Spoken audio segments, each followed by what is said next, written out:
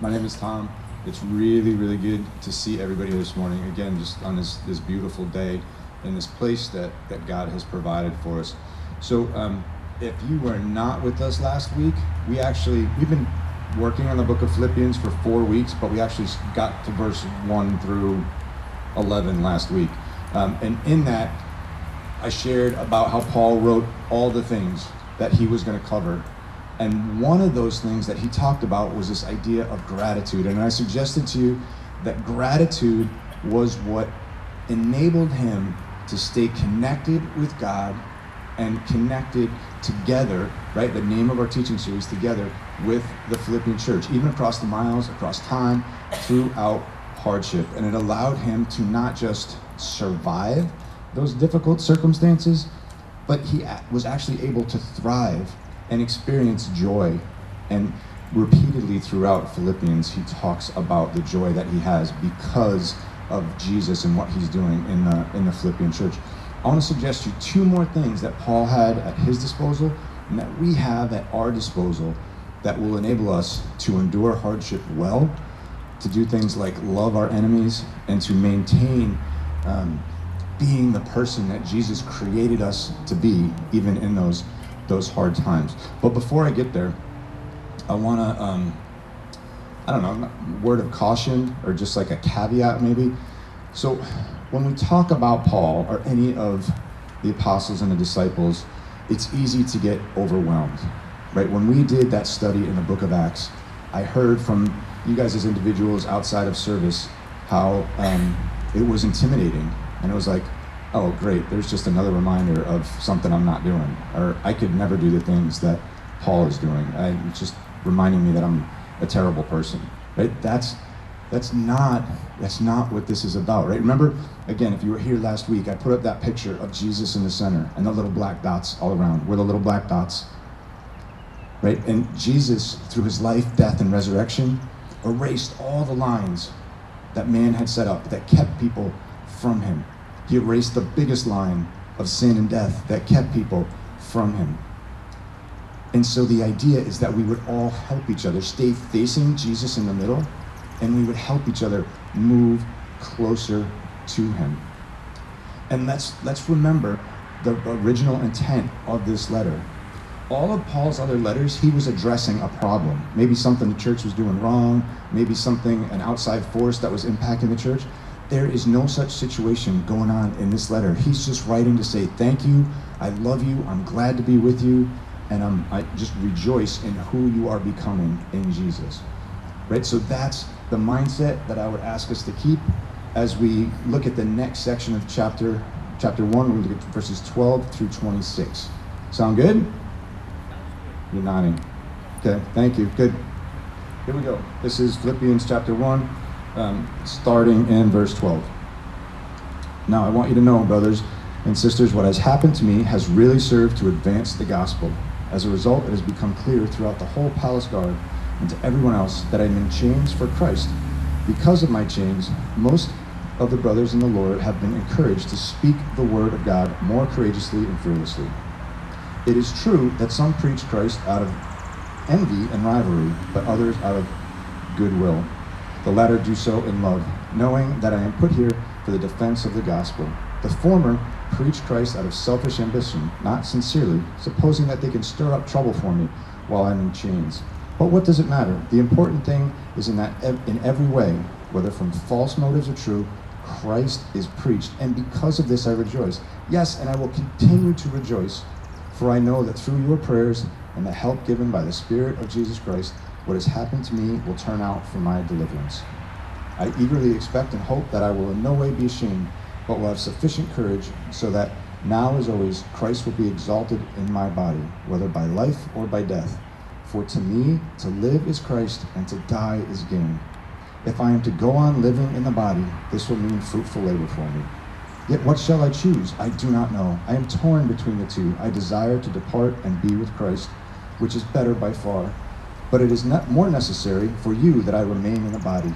Convinced of this, I know that I will remain, and I will continue with all of you for your progress and joy in the faith, so that through my being with you again, your joy in Christ Jesus will overflow on account of me. That's Philippians chapter 1, verses 12 through 26. Matt, could you mute this for a second?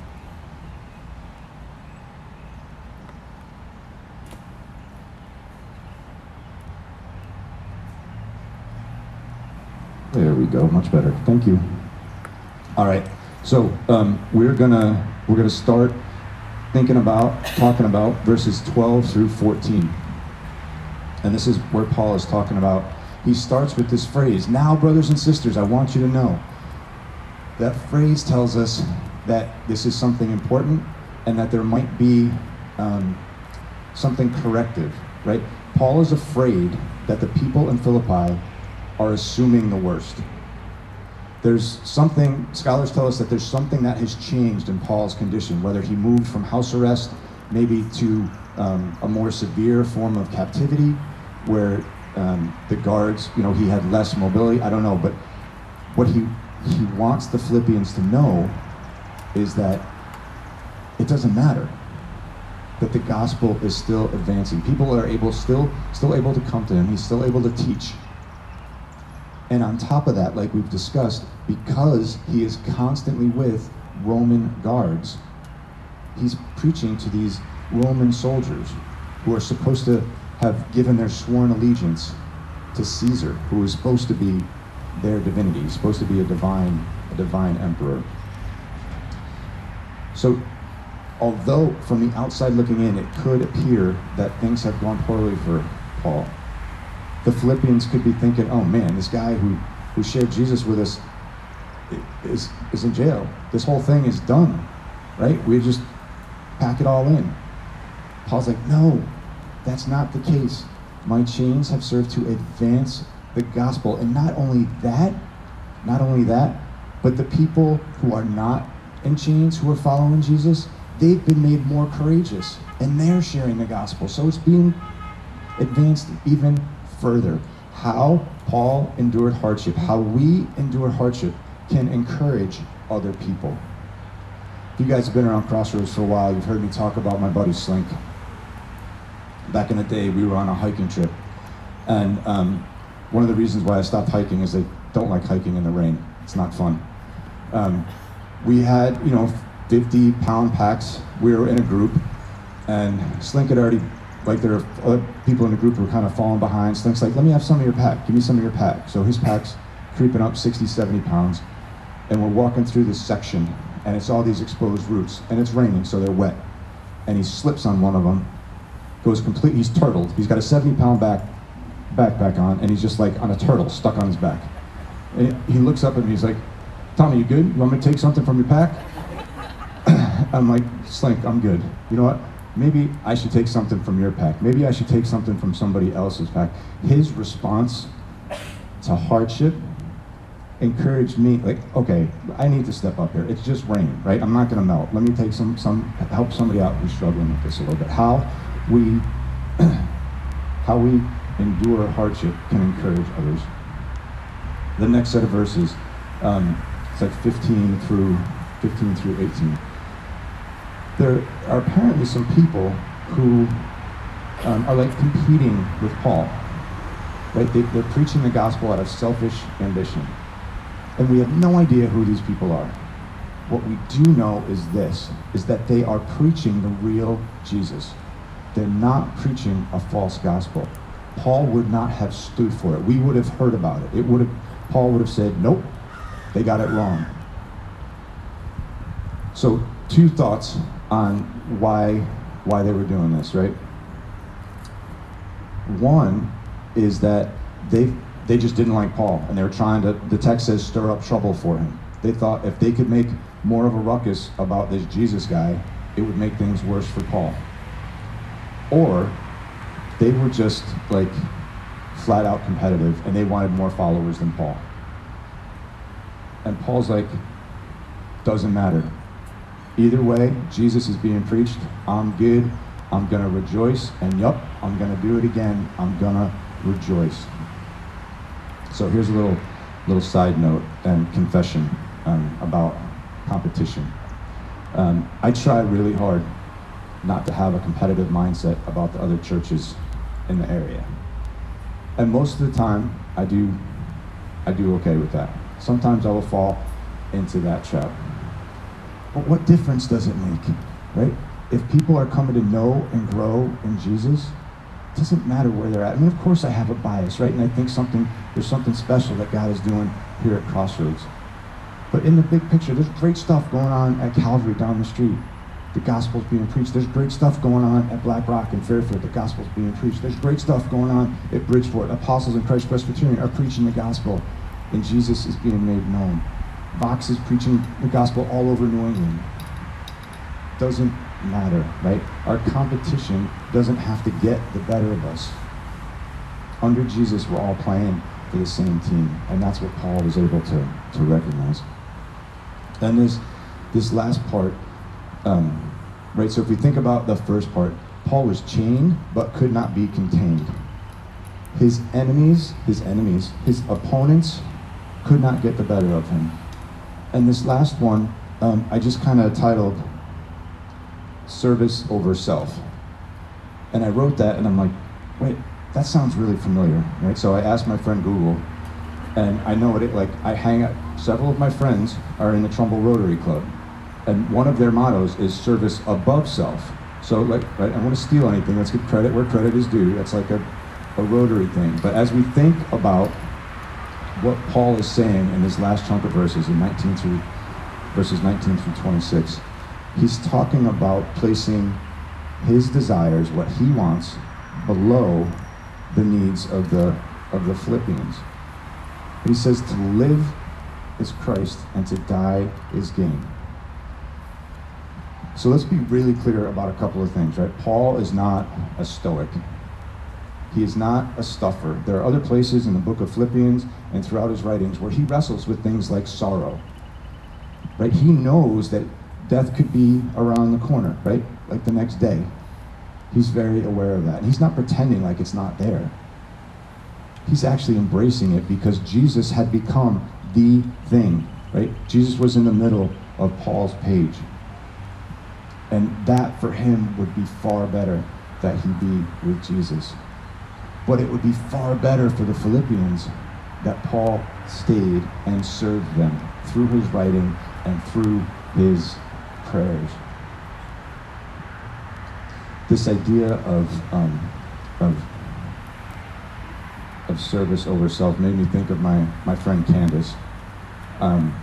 She, every once in a while, she would say, "Take me now, Jesus." And be like, "Candace, stop it, don't say that." But Candace is one of the most godly women I've ever met, right? Jesus in the middle, and she mentored many young women at Crossroads, and she carried my family in prayer for long periods of time. But she knew that it was better to be with Jesus, but that while she was here, she would be serving others, right? Service over self. So how was Paul able to do this stuff? How can we do this stuff? And in verse 19, I think it's verse 19, there are two things. Paul says, through the Spirit of Jesus Christ and your prayers. Through the Spirit of Jesus Christ and your prayers. So let's break that down. First we'll talk about the Spirit of Jesus Christ. Our faith is a supernatural one. Right, I was talking about this with some friends on Friday. Our faith is a supernatural one. Our faith, right, being certain of what we hope for and sure of what we do not see.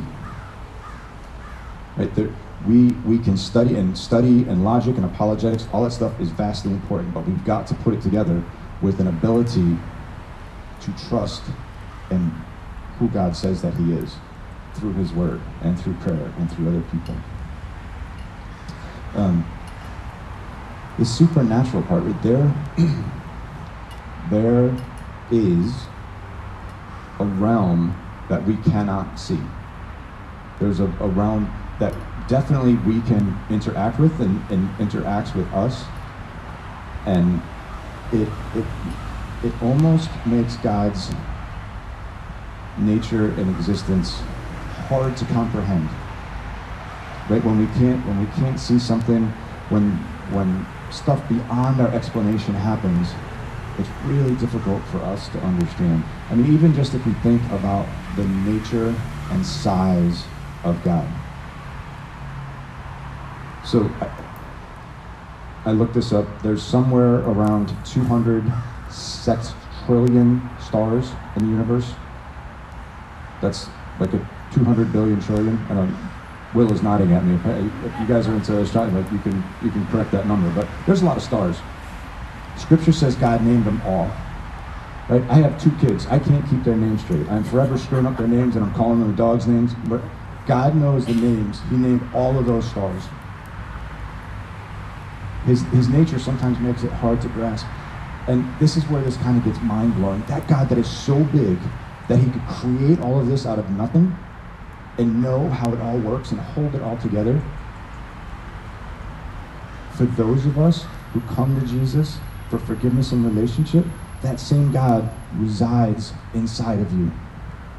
That's his presence. The Holy Spirit takes up residence. He makes his house inside of you. In the Old Testament, we hear repeatedly, especially in the Psalms, how great it is to be in God's temple, right? Because that's where his presence was, in his sanctuary. His power, his glory, his peace, his comfort, his protection, all that stuff is found in the temple. And now we are the temple through that relationship with Jesus. All that stuff, right? Absolutely mind-blowing. So there is this, this person of God, God the Father, God the Son, God the Holy Spirit, that resides in each one of us. And he does some pretty specific things, right? He's our deposit guaranteeing our eternity with Jesus. He is the one who comforts us in time of trouble. He is the one who challenges us up to new levels. He is the one who convicts us if we're going off the path. And again, let's be clear, right? Conviction is not condemnation. I would suggest to you that even if the Holy Spirit is calling you out on something, there will be a peace in it. A condemnation will feel crappy. A conviction will feel like, I'm with you, I know you're struggling with this, I died so we can fix this, let's do it. There will be a peace that comes with it.